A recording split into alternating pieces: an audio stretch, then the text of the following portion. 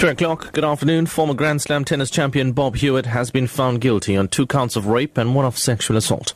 Judgement was handed down at the Palm Ridge Magistrate's Court east of Johannesburg earlier today. Titaba Sotezi reports.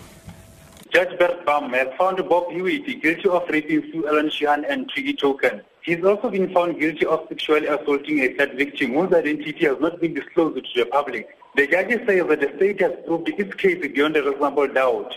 Sheehan cried when the judgment was handed down and gestured a sign of victory. However, Hewitt's lawyer, Terry Price, immediately told the court that he has evidence that will change the judge's decision. Court has been adjourned. An SABC journalist has been caught in the crossfire after police fired rubber bullets at protesting residents of Alicedale in the Eastern Cape. Mcebisi Klina was covering the protest for radio news when pandemonium broke out. Residents have been protesting since last week over service delivery issues. He says he was hit in the back. In retaliation, the residents have said the community hall where the meeting was supposed to take place today, the Ghana municipal manager's vehicle, who was sent by the mayor to address the delegate, was also damaged in the process. The town of Alicedale is in total lockdown currently as residents have barricaded major roads leading to town and also outside of Alicedale with burning tires and rocks.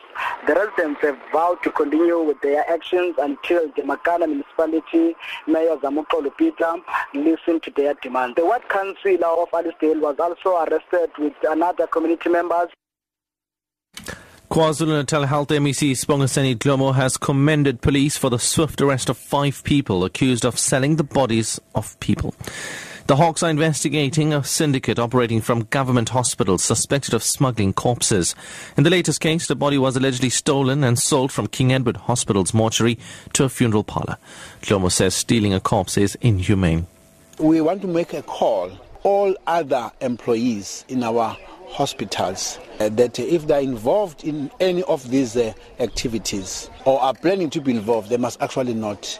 It is actually a well orchestrated program, and we are very glad that Hawks are on top of it. You know, if you steal a corpse, it's inhuman. But where's the story we hear about this process, that they were not only going to steal a corpse and go and bury and claim money, they were going to cremate. The police came just at the right time before the cremation, and we really want to commend them.